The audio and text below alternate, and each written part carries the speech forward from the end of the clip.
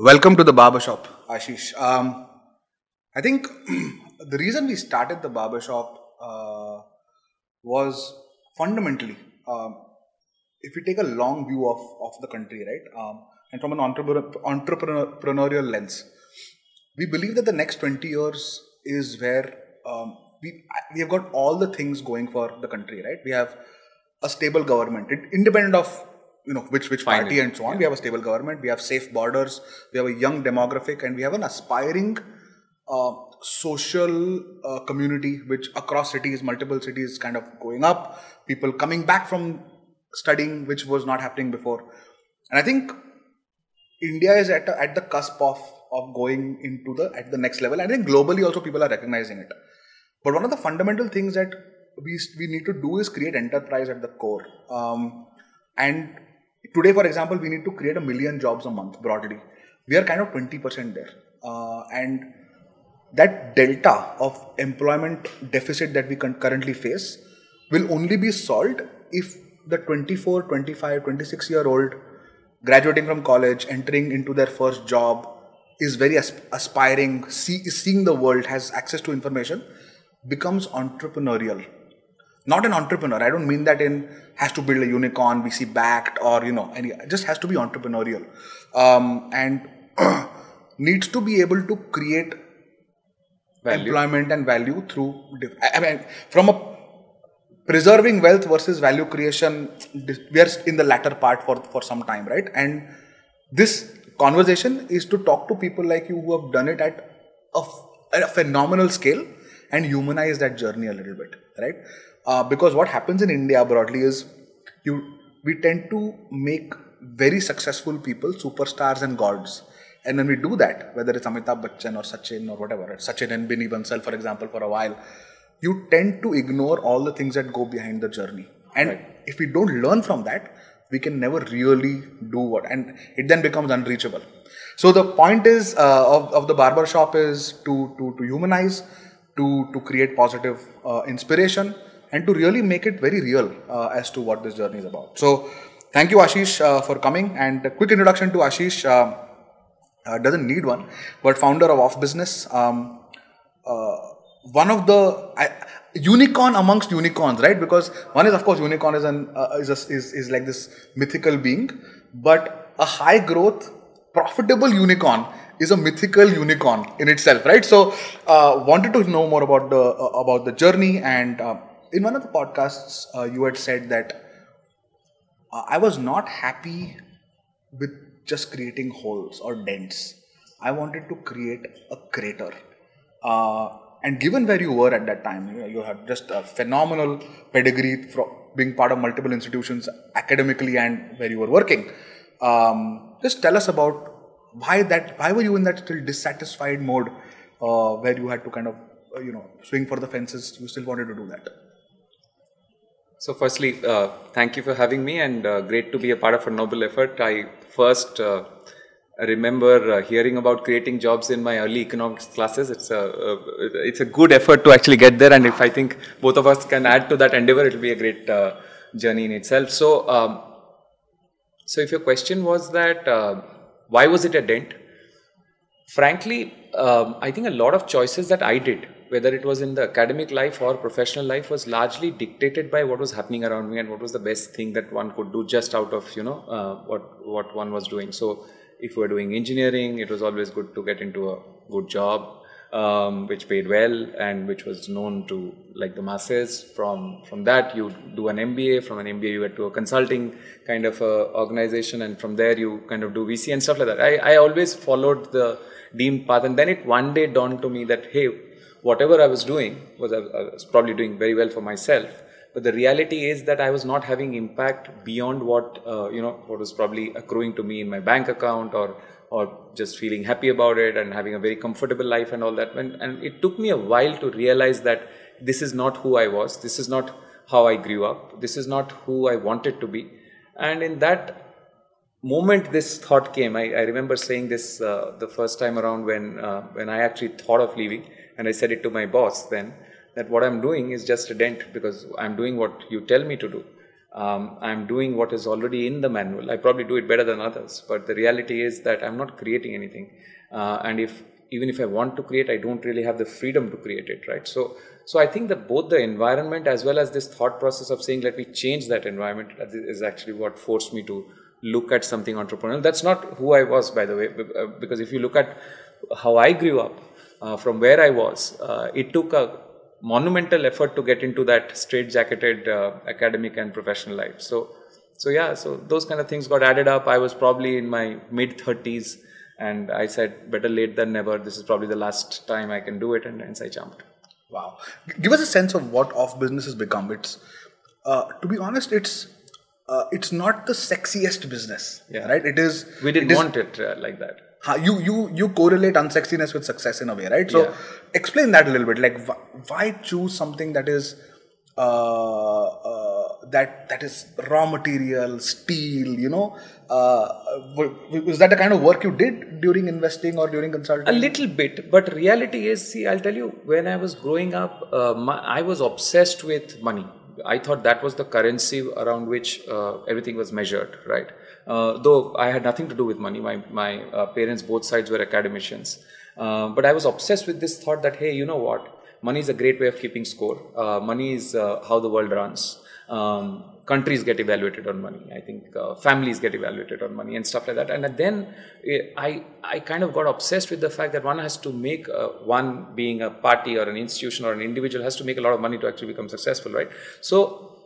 And from that, I realized that one of the key ways in which you can make a lot of money is if you don't get copied. Because if you're doing something very well, somebody will copy you and just get lost.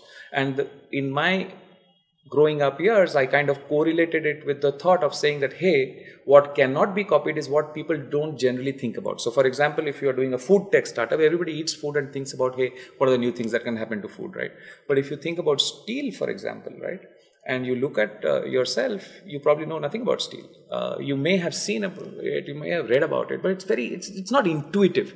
I would not call it non-glamorous, but the way I think about it is do something which doesn't come to the normal human being when he is doing his or her own work, right? So as long as it is non-intuitive, more people who are not thinking about it, if they're not thinking about it, it likely won't get copied. So that's the thought which actually provoked me to do things that we do in OfBusiness. We said, okay, let's do stuff that the common man does not think. So, for example, after steel, we got into aluminium. Nobody knows aluminium. After aluminium, we got into industrial chemicals.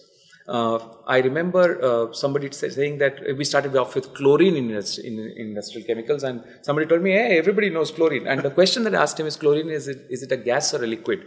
The guy couldn't answer it. So anything that is non-intuitive, anything that people don't think about, tends to be unglamorous as well, but I think that's where the defensibility kind of exists. You talk about profit pools a lot, and I think that's just a fantastic way to think about building business. At the very core, I think the purpose of business is to make profit. To be very honest, is to make money. We haven't been able to do it. Right? At Bombay Shaving Company, we still struggle. We justify it. But do you think about it? Oh, all the time. Do you aspire to? Absolutely. Okay. Absolutely. We have a margin profile that is quite astounding, as most personal care businesses do. At the moment you build a brand, you're able to charge a premium, your price decompresses significantly, and then you have a tremendous cushion. Now, that cushion is illusory in a lot of ways, right? You can say, I'm going to deploy this as marketing, and then cost becomes investment. And then returns becomes very gray area. So which is what is happening with a lot of personal care, but any consumer brands that are being built out in India. We margin profiles at the unit level are very, very good. 75% where taxes are kind of lower, but growth marketing becomes a problem. But for you, like when you're saying, you're absolutely right. I met a friend the other day. He runs India's largest business to construct swimming pools. For hotels and homes and colonies, and I'm sure he makes a lot of money. He makes a ton of money, and just looking at his house and all, it looks like they do very well for themselves. But it would have never occurred to me that there is a value pool there. But talk about this approach to, because I think OfBusiness is pivoted. Like I remember talking to Dhyanesh, and he said that the way Ashish, the initial thesis, then moving to B2B commerce, then now moving to lending. And of course, you kind of done many changes and just kind of moved the organization in that direction. Despite having actually doing very well, you were always like someone who always hit targets, and you have that reputation as a founder and as a company. But talk about that a little bit. Like, what was your ingoing thesis? What have you transformed into, and how did you make those changes? So my view, Shantanu, always has been. So I'll tell you how I grew up around this thesis, right? So I am from Cuttack, which is like a tier 3 town, but 1,000 years old. It has very itsy bitsy, tiny mini gullies that you have to drive through and all that. So one thing that you have to learn while driving in Cuttack is very simple: that if you see a gap, you just barge in. Otherwise, you won't. I mean, if you're looking for that left-hand side, the guy to slow down and the guy to let you go, it won't happen in Cuttack, right? So, like in most cities, Calcutta being another example, or any age-old city being. So, my belief is, as long as you're driving and your focus is on the road, you will always see a big gap, okay? And it will come somewhere there, right? As long as you're looking for it, you will just barge in. So, my belief has been that, whether it is in academics, whether it is in entrepreneurial journeys, you have to just keep focus. My focus is very simple. First, you have to make money, which is profitability. Second, you have to build a great business, which for me fundamentally is a clean business. Because I think in India, people do a lot of jugaad and they take corporate governance for granted, they take statutes for granted and stuff like that. So second is build a clean business, because otherwise one day you'll fall down. And third is you look at growth. And that's a great business for me, right? So as long as I'm focused on those three things and I'm just going, I believe that I will always see that gap which will force me to barge in. So when we started, to be very honest, I actually started off with healthcare because that's the background that I came from. But the moment I actually got into healthcare, I realized that the money is not in selling those healthcare devices or the healthcare products, but is actually in the raw material that creates them. So we got into raw material. When we got into raw material, we realized, hey, you know what, difficult to make money in raw material, or maybe you'll make money in raw material at a much larger scale, but there's money in lending. So we got into lending. It was very associated, right? And while we were going on lending, we said, okay, if we actually get into syndication, it makes a lot of money. We got into syndication. So as long as you don't quit what you were starting with and you look for with some basic values like the three that I have, and you see that gap in the road and you just barge in, you'll get there. That's our belief. I mean, that's my fundamental belief, because frankly, it's not necessarily a pivot because you're not discontinuing what you're already doing. But whatever opportunity you get, if you actually just go and grab it, it's the best way of doing business. But you make it sound very easy. I'm assuming the fundamental... No, it's not easy at all. The fundamental intrinsics of organization in terms of skills, DNA, have to change when you're lending versus when you're doing healthcare. Yeah, for that, Shantanu, so first of all, it's not easy. I'll tell you why. Because most people around you will tell you that's the wrong thing to do. So for example, they'll tell you, hey, why do a new thing when that's working very well? But the reality is, if you don't do this, you won't last there any which ways, right?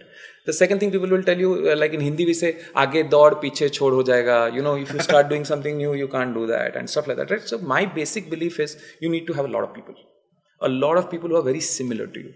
Okay, and fundamentally the way to find these new people is very, very simple. We just hire freshers, and in freshers we just look for 2 or 3 things. You won't believe it. We are a team of now about close to 1,400 people. Out of 1,400, only 50 people are in their second jobs or later. Their first jobs was 1,350 out of 1,400. First job is OfBusiness. So what do I get there? I get a guy who's very malleable, who likes listening to me and wants to be like me, or wants to listen to somebody who is like me, right? So by doing that, we've created a very cohesive value set, which is getting acquired over a period of time and is becoming much more stereotyped. And then they also believe like that, right? And hence it becomes easier. I think the only way to break it is if you are not an individual on that mission, but you're a team on that mission. And the team has those set of shared values that you really, really look for. 2 things come to mind when you talk about that, right? One is, I think freshers are absolutely malleable, super high on... You do the same. Why do you do it? We don't index that much on freshers. It's probably 40-60. The thing is with freshers, you get a sort of very, very clear pros. I agree with you. There's energy, there's a desire, very malleable. They fit into the organization very quickly. However, there is a significant overhead of training and making them productive, especially in functions like operations, sales, etc., where you want them to quickly start becoming productive, where you have numbers to go after and so on. And hiring managers or P&L owners very quickly will say, okay, you know what, I don't want to teach this skill. I want the skill of the market. But because you want him to catch the ground running. 100%. And to teach us. Many times we hire people who come in as bosses of people and they have spent 15 years building a distribution in a particular area, have the 20 relationships that are needed, which we don't have in the company. So for us, sometimes lateral hires make a lot of sense. But you're right, in freshers also, I think the ability to coach and the ability to make them cohesive will depend significantly on your hiring. Like you need to bring in people who are intrinsically very similar. So what are those values that you look for? Like how do you bring in freshers who account for 95% of your workforce and still have like a homogeneity which I think works for you very well? We look for these 3-4 things from the very beginning. So the first thing that we look for, Shantanu, is whether the guy has a commercial instinct. Does he understand value for money? He may not be from a business family, that's not really necessary. But if he has an instinct to do right by money, because fundamentally I believe in businesses, particularly like ours, you are playing with money, right? Yeah. So you should not gamble. You should understand the value of money. So you can actually talk about, and in a conversation you can get a sense, right? The way the guy dresses up, does he bring money up front and stuff like that. So we look for commercial instinct, or at least a basic appreciation for the fact that commercial values are important, right? So that's one. Second thing that we look for is a lot of hunger. They're fundamentally a few guys who when you hear them, they may do it in very different ways, but they'll tell you, life mein kuch karega boss, right? He'll get there. You get that feeling when you talk to a few people, right? It can be just across the road as well. So we look for that. And I think over a period of time, we've got trained to saying, okay, these traits kind of point you to the direction of saying, okay, this guy will do it better, right? So that's second. Hunger, or the fact that he'll get there. The third very important thing that we look for is somebody who's like middle class or lower middle class, who really, really has not had it in life, who's not had it easy. Maybe from a tier 2 town, maybe from, early parental death or whatever, so some stuff like that, who's not had it easy. I think because in the business that we are in, we are a startup facing like multiple businesses, both as customers and as well as suppliers, which are larger than ours, right? So one has to fight. So the fact that he has actually fought earlier in life is very important for us. That's the third thing that we always look for. And the fourth thing that we look for is communication flair. So if he speaks, I would love to listen to him, right? Because in India, my fundamental belief is that it's a very speaking kind of country, right? While people like to read a lot more these days, people still want to, go out, hang around. There's communication flair, right? People may do it by the fact that they have a lot of knowledge. People may weave stories. People are very structured, for example, right? But whatever. Communication flair is what we look for. So these 4 things, you will actually find it even in our housekeeping boy. Because even he's a fresher. So because we look for that guy, because fundamentally our belief is that if he does his job well, he will probably become a part of the operations team. Wow. Right? Like you won't believe it, but our HR head was a customer services executive to join with. And he was just a call center executive, right? So and he was a fresher too. So that's my belief, that as long as these shared values are there, which you actually are always looking for, that's a necessary criteria of being a part of what you're doing, and everything else is malleable around it. It's a great concoction, and we believe that while they may not catch the ground running to a point, it's an investment that we are ready to do. And that's because we want to be hands-on ourselves. Like I was telling you just before this conversation, all of us are hands-on. Like I remember one of your colleagues, Deepak, telling me that Ruchi actually way better half in personal and professional life, calling him to utilize the limits, right? So I do the same. And frankly, that is to compensate for the fact that some people are not catching the ground running and we are investing in them. So that's the thought. That your shared values could be very different. I saw a lot of Bombay Shaving Company today, and I think there are shared values as well. But we look for them actively. I think it's more the execution of saying that, hey, now we know what to look for, but let's look for them.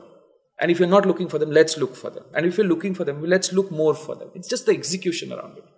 And making sure that everybody who's kind of interviewing, either in campus or off campus or whatever that stuff is looking for them and looking for the exact 4 things. And is getting better at looking for them. It's just the execution around it, right? I think. Make it real for us, Ashish, a little bit, right? And especially on your third point around finding people with scarcity in their lives before. Who've not had it easy. Yeah. Right?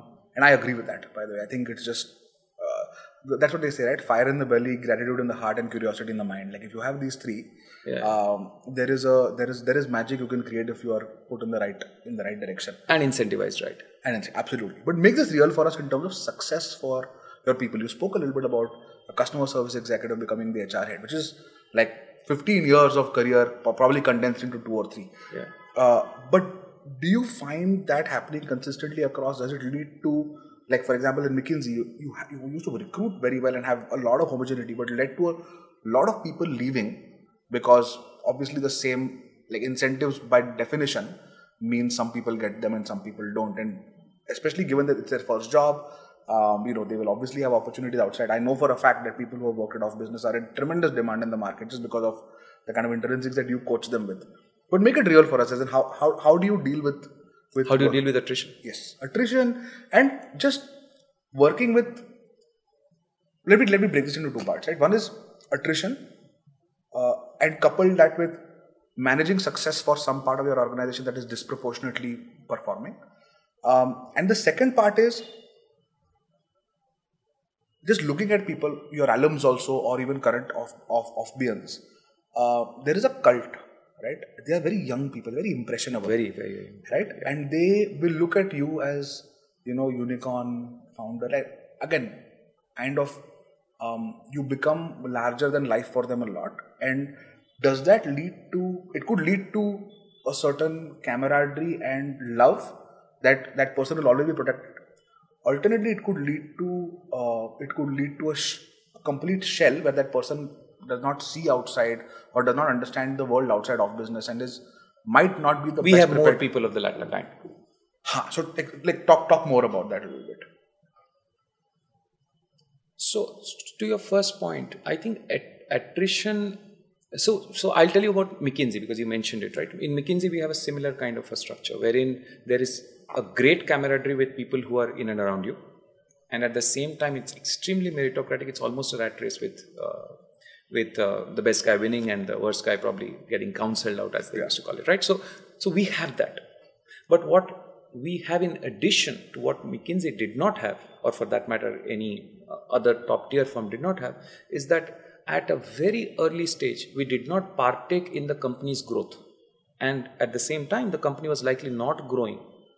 So as long as we are together delivering value as a company and we are making sure that people are partaking in it, and we are making sure at the same time that they're liquidating and seeing that value, what happens is a lot of that rat race ability actually gets lost. And hence, you deal with attrition at 2 levels of saying that, hey, you may be good and hence you will rise. But even if you are average, you will rise with the company. Now, when I was a part of McKinsey, it was told to me that if I spend 7 years in McKinsey, or if I'm outstanding probably 6.5 years in McKinsey, before I actually get a share of company's profits. So I was not partaking in the company's growth. And when I was talking to people around me, I did not know whether McKinsey was growing.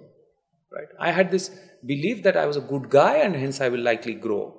But I was not partaking in the company's growth and I did not have a sense that the company was growing. What we've done here is we've made sure that while an individual has to run fast to win his own race with his own colleagues and comrades around him, but at the same time, the whole unit is also growing.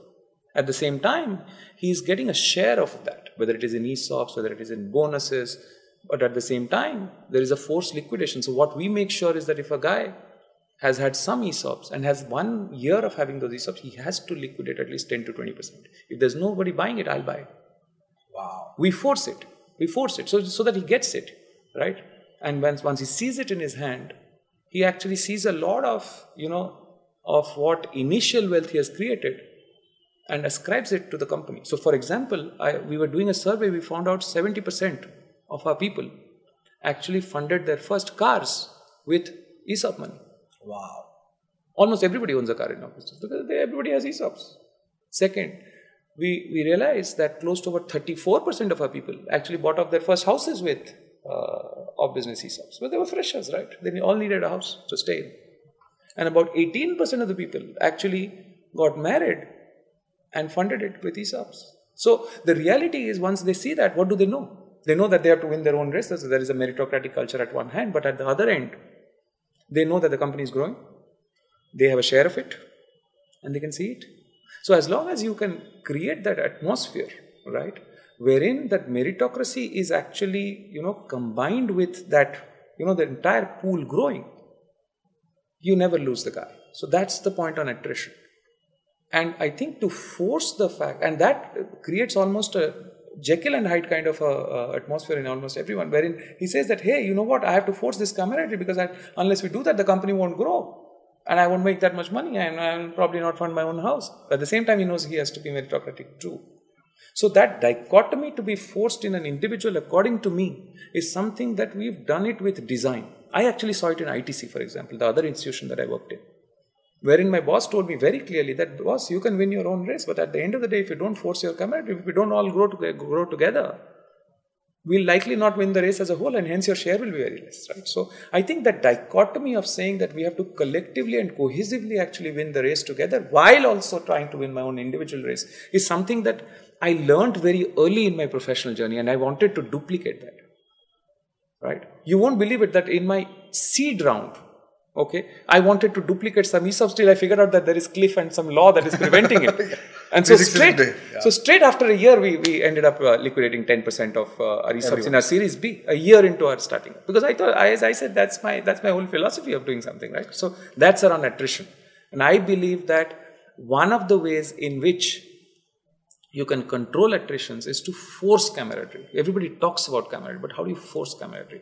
Like, for example, the other thing I invented about 2-3 years back was very interesting. I kind of was seeing this tennis match between a few, a doubles pair, and somebody said ABC, which is Amritraj Bog and Corners, and it just struck me that, hey, you know what, we also have something which is ABC in our company, which is altruism, brotherhood, and camaraderie. So we made it the ABC of business. And if you go to OfBusiness, any office, you'll see ABC posted all over. So what are you doing? You're forcing camaraderie because you are priming everybody. The moment he enters in, he sees ABC. Yeah, it's ABC. It's ABC, altruism, brotherhood, camaraderie. So you're just forcing him, right?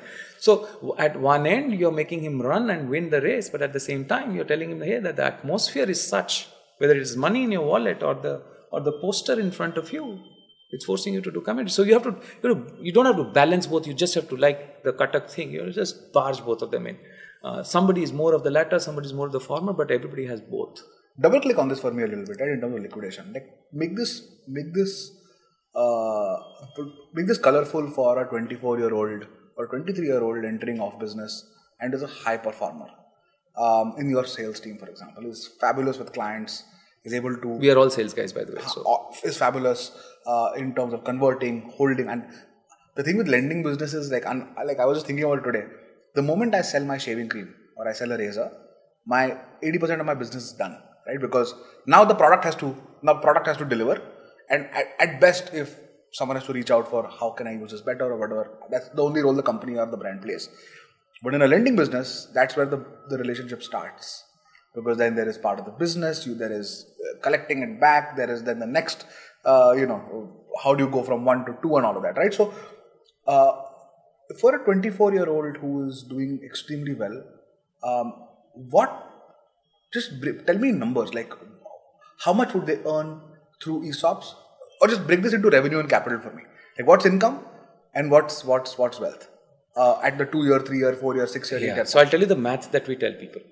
So the math that we tell people, and I think at least in our initial, we are about close to 6 years of our journey right now. I think in the initial 5 years, we definitely over-delivered on it.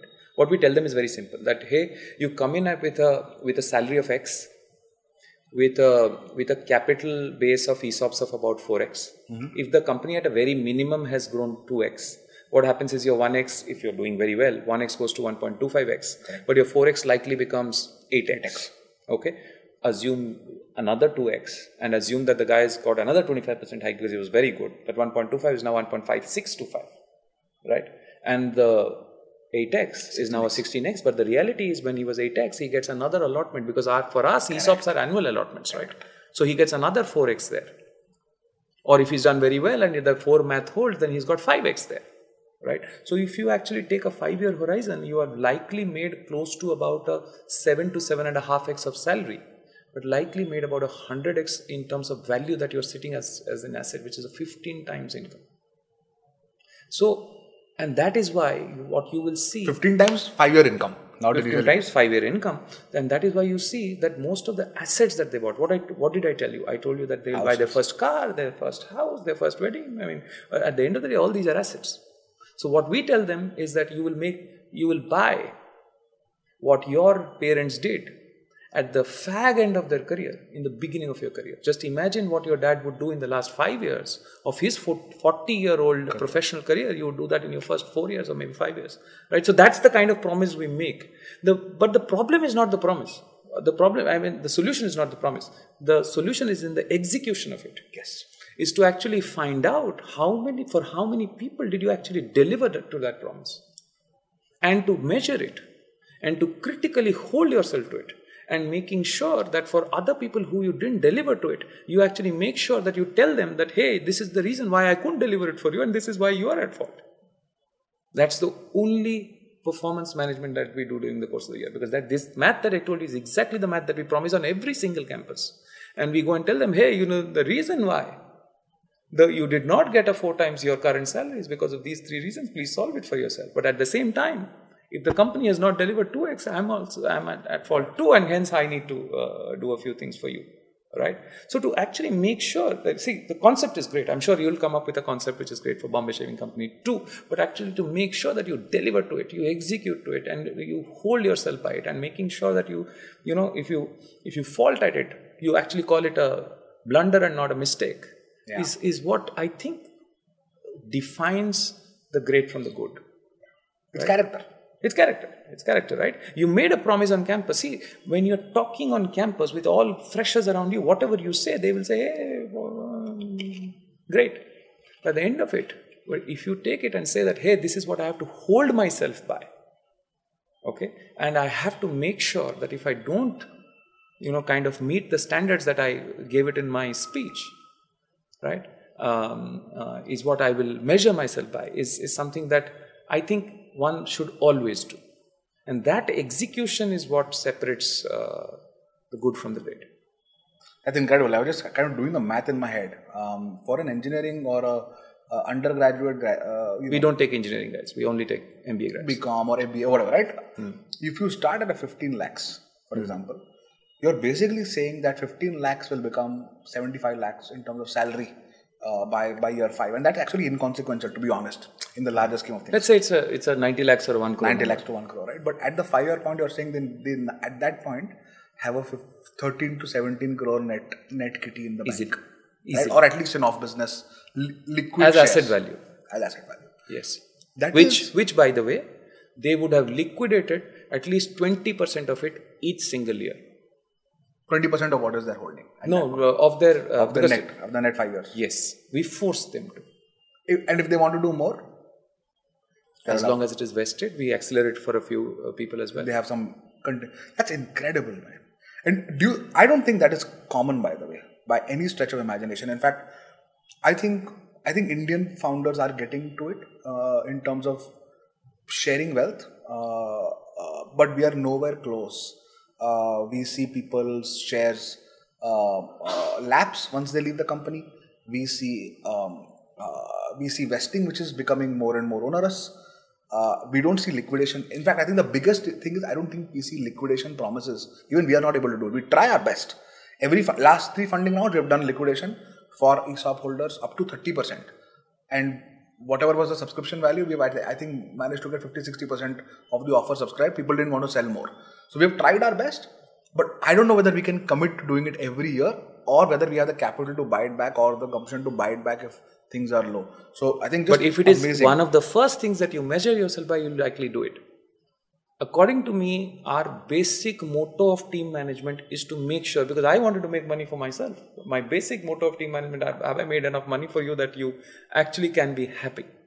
And you come back to work saying that, hey, this guy fulfilled his promise, now let me just promise something to him and over deliver. So I measure myself by that. I think almost every top manager in OfBusiness kind of measures himself by that. Wow. They would probably not say it in as many words. They aren't in this great podcast with you, but the reality is that's how careers are made. That's how good, happy people are made. Tell me, I want to go a little deeper in this with you, right? And you seem to be a very honest and you seem to have thought it through fairly well, right?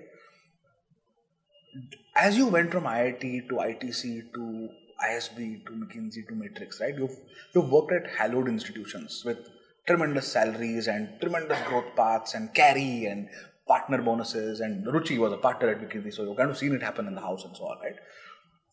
But did your goalpost for money, which is, I agree with you, it is the currency, and Rohit... It's a way of keeping score at the very minimum. And Rohit said this very nicely the other day. He said, it's not about what you do with the wealth.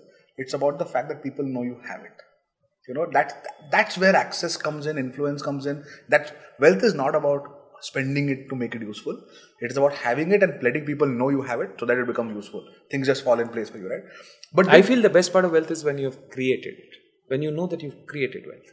Not just for yourself. It's very easy to create it for yourself. But you've created it for others. Say more. Like, tell me what, like, do you keep I'm sure you do. Do you keep what is your, okay, two questions. What is your moving goalpost as you went through your career on how much money you need to make to say you're financially free? And today, when you look at an incoming MBA grad of business today, and you say, yeah, I want to make this guy successful, man, money-wise. Do you have a number, boss? If I make this much for him, then, or her? No, I don't have a number. See, I'm a very vivid kind of a guy. I used to paint, I like poetry, I'm a sketch guy and all that. So I actually see it in the face. See, according to me, when I see the guy and I see the gadget he wears, the accessories he wears, the kind of stuff that he talks about, I know that he's gone up the social ladder. And going up the social ladder is not just about wealth. Wealth is the first point of it. Second is he having fun at work too. So it's a concoction of many things. But I think I measure it more in terms of saying that, hey, I have these 100 people around me. Okay? Are they going up the social ladder? So if he was not driving a car, he had a bike when he joined in. Has he bought a car? I know the moment... We would do that with a great salary also, no? Like, disproportionate wealth is happening. Sooner maybe. A better one maybe. A one that he can flash around maybe. A one that he actually puts it up on Facebook maybe. And nobody puts a 800 or an Alto or a WagonR on Facebook, right? By a Beamer you put it up, yeah. So, by a Beamer you put it up, yes. So, I think for me, it sounds very materialistic, but my honest opinion is that people don't want to talk about it. I think most people are materialistic. No, for sure. We're also like at a values level, right? We were taught. See, you said 75%. If you were not materialistic, you wouldn't say 75%. You'll say, we make significant gross margin. But you said the number. Yeah. The reason you said the number is you're materialistic at heart. If you're not materialistic, you won't run a company. 100%. I think we are unnecessarily shy about being enterprising. And it comes from the fact that we're a young country. And our value system taught us that wanting money is greedy. Yeah. Okay, why do you want so much money? Why are you being greedy? Don't spread your legs beyond what your blanket can afford. Yeah, exactly. That's a very strong saying in Marathi, right? Yeah. And I'm sure there is an Odia version of it and Hindi version of it. There is. We're taught that wanting more and more is bad. It's sinful. It's gluttony. It's greed. And the corollary of it is that if you've made it big, it is because you've committed a lot of sins. I think the corollary is the one which is more worrying. So if you've risen a lot in life, they'll say, hey, you know what? This guy actually cut a lot of corners. Yeah. Right? They wouldn't credit you for the fact that you really worked very hard. You made the right choices. You probably put in your capital at the right places and stuff like that. So I think as a country, one part is people saying that, hey, you know what, making too much is bad. And at the end of it, if you make too much, they say that you did a lot of bad things. Yeah. I think it goes together, right? So I don't think, like, my fundamental grouse with India in terms of promoting entrepreneurship is I don't think most people realize what is at stake. For example, when people read that someone raised 500 crores of funding, let's say, right? I don't think what 500 crores is clear in people's minds. For example, my family is middle class, like on average monthly household income for a 35-year-old cousin of mine will probably be 1.5 to 3 lakhs a month. 20 lakhs a year. Right? 20 lakhs a year, right? For them, 500 crores is just one number in a headline. But to recognize that this is actually 50,000 lakhs. Because that's when it becomes real. 500 crores is treated as $70 million. 70 million, no one really knows. Na, 70 million hai kya? 70 million, I don't even know what dollar conversion is. Like, you don't do the maths. But when you tell someone 50,000 lakh rupees mere account mein in one shot, I got an SMS that says 50,000 lakhs is entered my account, which I can now deploy, and I've given shares in my company for that money, it suddenly becomes very real. And I've seen people's eyes widen when they realize what is the scale of, and 500 crore to bahut hi chota hai, like compared to what unicorns are raising and so on. So, and then what that means for you as a person, as a founder, what it means, as an employee, what it means, as a shareholder, what it means, is lost on most people. Yeah. So I just feel that relationship with money is something that we really need to start, first of all, cutting the crap around making it look bad. Yeah. And then encouraging people to take risks, which we must as a country that is now going into this table. But our generation is growing out of it. I mean, I'm the older generation. I'm saying your generation. We are similar. Like Himanshu and Akshat, these guys. But no, I don't know, man. Like I still don't know. Like for example, why do you think scams go unpunished in India? 5 lakh crore ka scam, 2G, 3G, whatever. People, there should be anarchy on the streets, no? If people really know what 5 lakh crore means, they should be on the streets demanding it back as taxpayers. We don't do it because we don't even know. Here a number hai kya? I think there is one side to that, and I think the other side is people don't care because they think that world is very different, right? So, for example, if I would have raised 500 crores, my dad would tell me, if he was in his true senses, he would tell me, okay, you are in a different world. That's why you are doing something different, which I don't understand, and hence I don't care, and probably doesn't matter to me anymore. Is that fear, or is that ignorance, or is it just, this not, like, what is it? What is, at the very core, what is it? What prevents the common person from participating in this? Yeah, according to me, it's just lack of hunger. I think fundamentally, we are a hungry nation at the core, meaning that we don't have enough food. But I think it's just lack of hunger. Because I will tell you that I'm pretty sure it's the same for you. When I see somebody doing something better than me, I just want to match up and be better as well. Yeah. I think the common Indian person, when he sees something better than him, he justifies to himself saying, okay, these are the reasons why he is kind of, doing things better than what I can or what I should. I think it's just that lack of inherent hunger. And to be honest, I personally think that the top decile of our country probably is very hungry, but as an average, I think the general hunger is very low. That's what I have encountered. Decile is very generous, by the way. Like I would 1%. Yeah. Very, very hungry. I mean, I'm sure I heard you speak for about 10 minutes just prior to this conversation. I thought you were very hungry. Right? Yeah. But I don't see it in the common man. I think hunger to me is very, very innate to a person actually becoming better with almost every single passing period of minute, right? So I see that missing. I have seen people outside, and I think just the average Indian is not hungry enough. There's a variety of reasons for it, but it doesn't matter. It just has to be more hungry. Do we settle far too easily, or have you been taught to settle? Get married early, get a job, get a car, buy a house. Have kids at this age. This is what is good for you. I think settle is a little higher level. If you take it one level down, settle, I agree, by the way. I think the real reason is that we've been taught to justify. So like, for example, I remember I was from a middle class family, right? So if I would see rich guys in school and I would say, hey mom, you know what? He's coming in a car. I go in the school bus. Why don't I have a car? She'll say that, you know what? He was born rich. You weren't. I mean, that's the reason. You tell me, how do you get me a car? He got rich because you did something hanky-panky and cut corners along the way. Yeah. He comes from a family wherein they tortured a lot of poor people and they stole their money. I don't care what the reason. Get me a car. Right, so to get to school. I mean, I'm sorry for that example. It's a real one, by the way. Right, so I used to come back from school. I remember, and I used to see a lot of people with a big quality shop that we had outside outside the lane that we used to live in. And people used to go and buy an ice cream. And say, Mom, I also want it every day. She used to say that, hey, you know what? I don't want to spend that because I want to spend on your education. That you'll do anyways. Just get me that ice cream. So yeah, I think we are taught to reason very well. I think we are good, smart people. We talk very well. We kind of reason very fast. See, the way we are talking, we're reasoning to each other. We're reasoning. If I see something good, I mean, I love this painting. I'll be honest with you. I really liked it. I really liked your logo, by the way. I want to develop a better logo. I'm a hungry guy. I don't want to know that Shantanu is a great creative brand person. I don't care about it. I saw a logo. I want to do a thing better than that. According to me, that's hunger. In India, you justify. You reason. You find out kind of answers to every problem. You see a thing you want to do better. I think that's missing in India. despite having a very large business community, right? Like we have traders, we are a service business, right?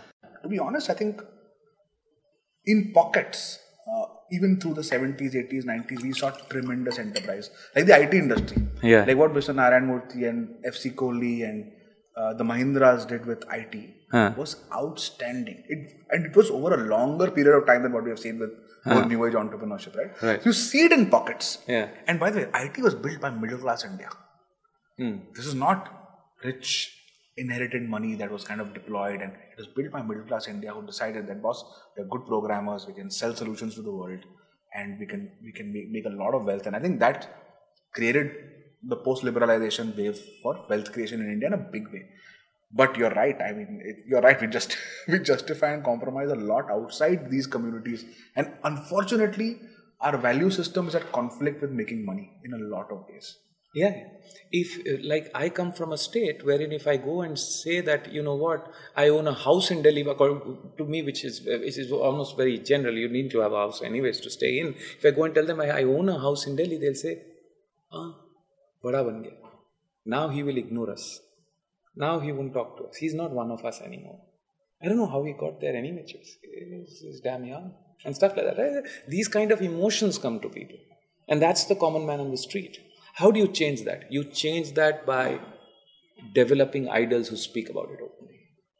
Who speak about it and say that the reason why they are idols is because of the fact that they were different. I think that's missing. It's changing. It's changing ever so slowly, but it is changing. There's another thing, right? I think one of the biggest drivers of behavior, whether people like to accept it or not, is envy. Right? When you enter an aeroplane and you pass business class and you go and sit in your economy seat, at some point you're like, boss, I need to go to the front of the plane. And once you get there, you never want to go back. And the reason you want to get there is because you're envious of the people who can afford a ticket which is worth 5 times more and sit in a seat which is twice of yours and can look at you when you pass them. And you're like, boss, this doesn't work for me anymore. And I remember at McKinsey, if the team would travel, as an associate, the partner would sit in the front and I would have to pass her or him and go to the back seat. And in some place, even though I come from a very financially privileged background, like I've traveled business when I go vacation with my parents and so on. I come from that kind of background. It still hurt me because this doesn't fucking work. This just doesn't work. Yeah, that would make you great. And once you get there, you don't want to go. Like once you get there, you're like, boss, I'm never doing that again. Or once you get there, you find something new to actually cross over, right? So. But tell me, Ashish, tell me about finding, like you had probably, and I was talking to Revan Bhatia at Mosaic and Dhyanesh, Dhyanesh is a co-founder, and it's probably the best team in the first 6 months, right. Like you. I've heard that before. I don't believe it, but no, I mean just on paper. I don't on know. Paper, yes. On paper, like you, from your tech to like just the kind of pedigree you got on board, which is, by the way, very hard to do on a promise, especially in the first year or two where you are kind of figuring things out. Of course, you're tracking to plan and you're of course growing and you've raised some money. But they were there before the plan was made, right? So. Exactly. So then, even pre-plan, how does someone? How do you get people together, and then how do you stay out of each other's way? Because I'm assuming, want me to be honest? How do you get in, or how do you keep them in? How do you get them in, and how do you stay out of each other's way? Because they're different questions. Yeah. You want me to be brutally honest? Yeah. Getting in is all about salesmanship. It's all about salesmanship. See, salesmanship at the very core is not to develop, like the conversation that we are having is not about salesmanship, because it's about getting to know each other. Salesmanship is where you actually connect to him at a very basic level and you tell him, hey, you know what? I am the exact same guy as you.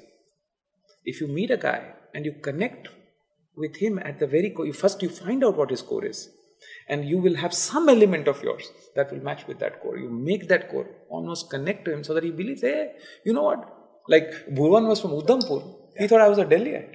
He thought I was a Jammuite, for example. Every guy who comes from Odisha thinks I am from the next village, same village that he is from. I never tell that. It's cool. I mean, it's very basic. Salesmanship. The first is they should think that they are exactly the same as you. Or you are exactly the same as them. So one is that. A very basic level of connection. They think alike. They're probably from the same kind of people. They have similar tastes. They probably hang around with similar people and stuff like that, right? So one is that. The second part is to give them the confidence that, hey, you know what? My life mein kuch karunga. And that they have to infer.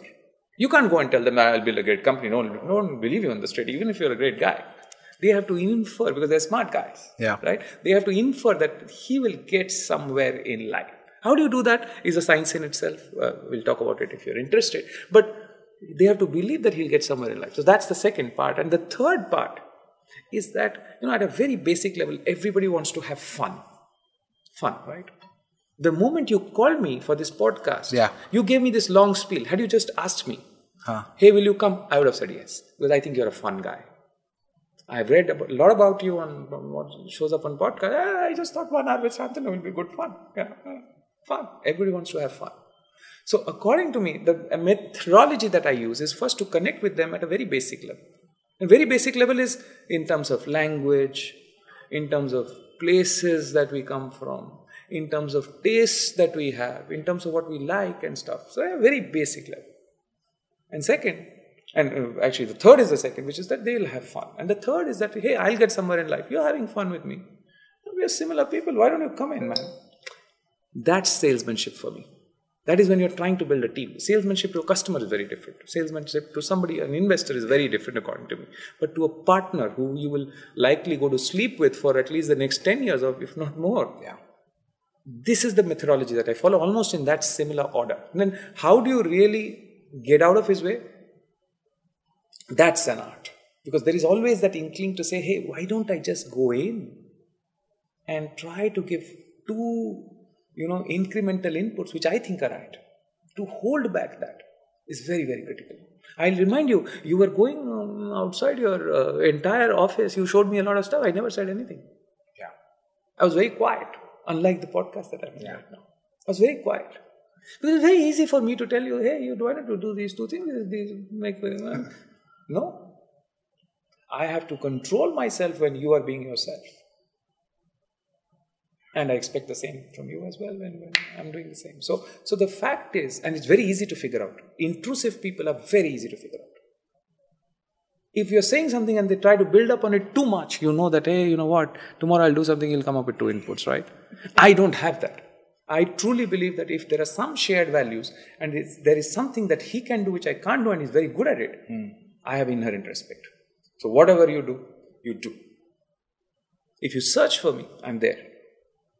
That's who I was. My parents were like that.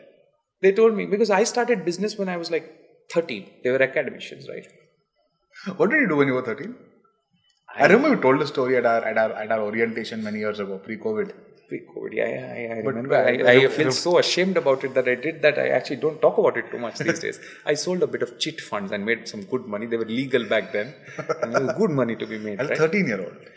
14 to be precise. But we learned, we were sales guys when we were 13, 14. And we made some money, traded in a few commodities and stuff like that. But it was in a place like Cuttack, where nobody talks about money, where nobody talks about being in business. The worst of the class actually goes to business. The Marwadis who run all these shops or these massive retail outlets are the ones who actually can't study from that atmosphere. Wherein my parents were both IITians. They were both academicians. My mother was a professor. My father was a scientist to do something. They thought I was different. They gave me that space.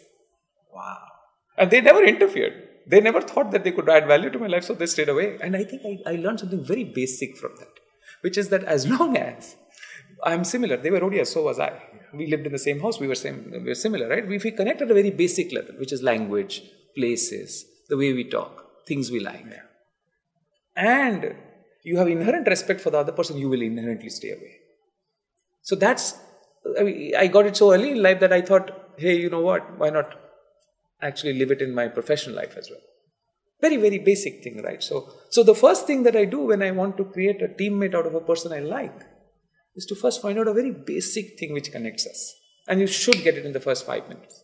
If you don't, then probably that doesn't. I think how do you do it? You're pretty good at it as well. No, so there's something which no, I agree with you. Like, I think telling a story. So I think 3-4 things. Number one is telling a common shared story that you and I are going to embark on this journey together. And if we both do well for each other. I need to trust you, you need to trust me. But if we do well, this is my job, this is your job. Here is where I think magic land could be for both of us in real terms, right? I do this with in terms of what your post Bombay Shaving Company, what your career could look like, right?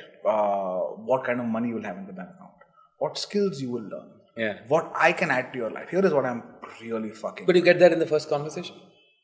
You get there. I have made up my mind about recruiting someone senior, not junior, senior. You've researched it already. Before I have the chat. Like before I have the chat, I know that I want this person. And then I'm a salesperson in the interview. Even though it looks like an interview, for me it is, hey, here is where we're going to be.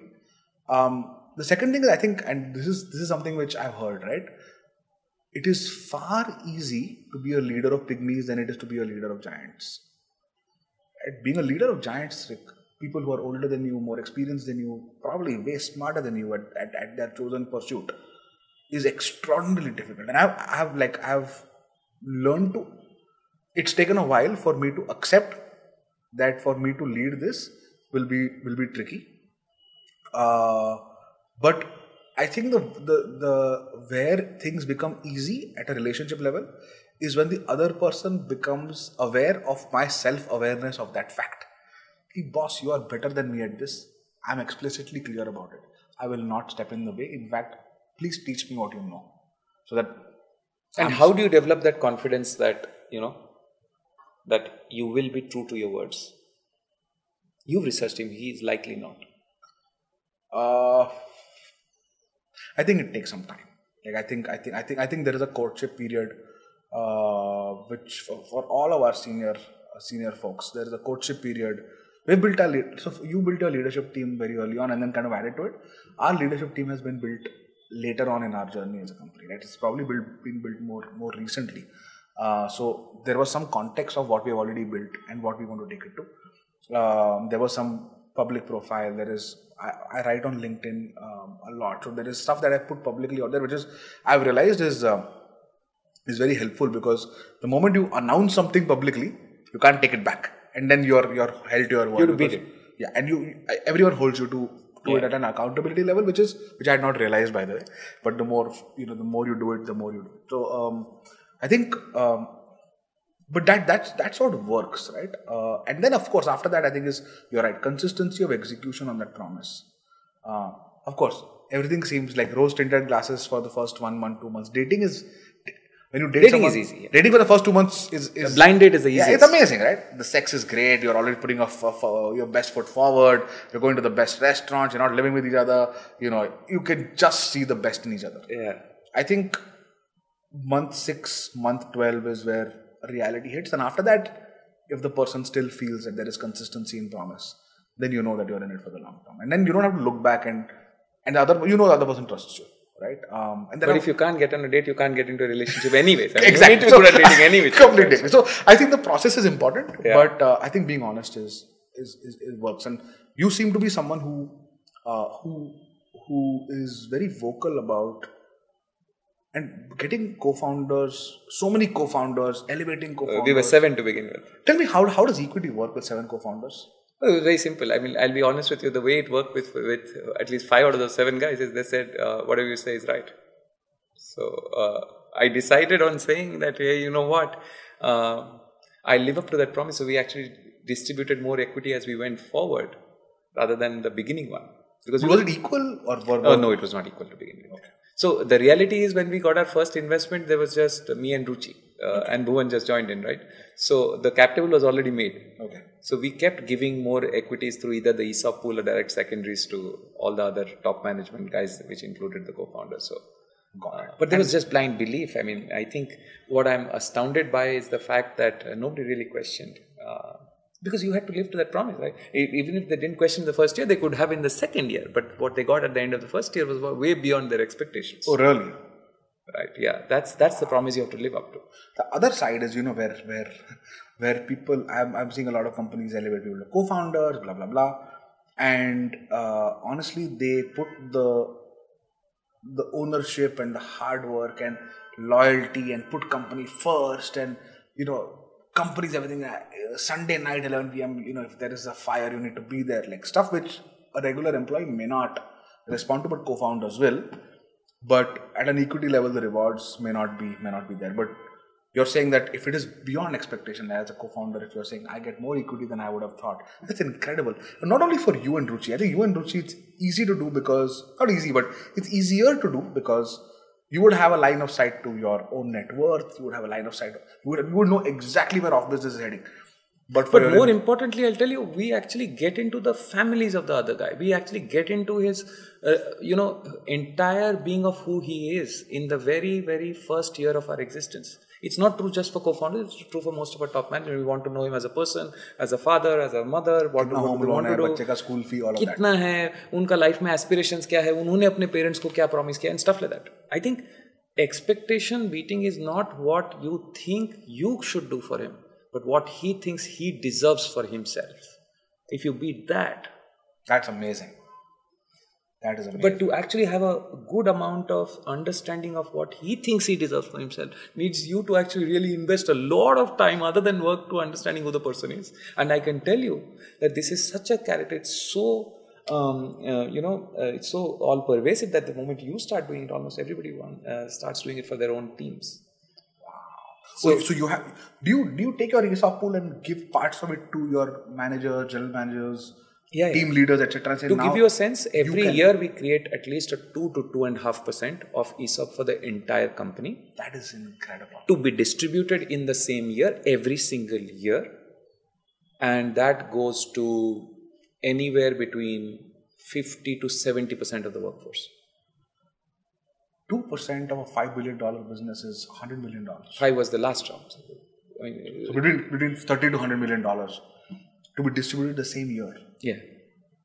Every single year. Your investors must be tremendous. Like, how do you get your investors? Because they make that much money, right? I mean, at the end of the day, you can distribute 2% if they've actually made their own pound of flesh as well. You can't, unless you've delivered a return in excess of 2.5 to 3x, you can't expect them to create a pool of 2% to be distributed in that year. They may do it once in every 2 years. But the reality is you have to grow at that scale. To give you a sense, I think our first investor who came in February 2016, which is when we had our first round, shade about 6 years, is in the money by 143x. Wow. 143x. This is angel or this is like... This was we never had an angel round. So our first institutional round had about close to 40 angels. So they came in along with the institutional round. And they've made 143 times of what they put in. As of now, yes. So if someone had put in a crore, they're worth 143 crores? Yeah, you know a few of them. You should ask them. That's unbelievable. Because it grew. See, at the end of the day, what have you done? Fundamentally, what we've done, it sounds immodest, but the reality is we got into a business that nobody wants to be in. One, because it was unglamorous, it is not intuitive. Second thing that we did is that we enforced certain value systems of building teams of what we thought were the right things to do, and we executed well around it because we thought execution was the only thing that matters. And the third, we believed in making money. I think all businesses have to kind of deliver to that promise at some point in time. We delivered it in our very first year because that's all that mattered to us.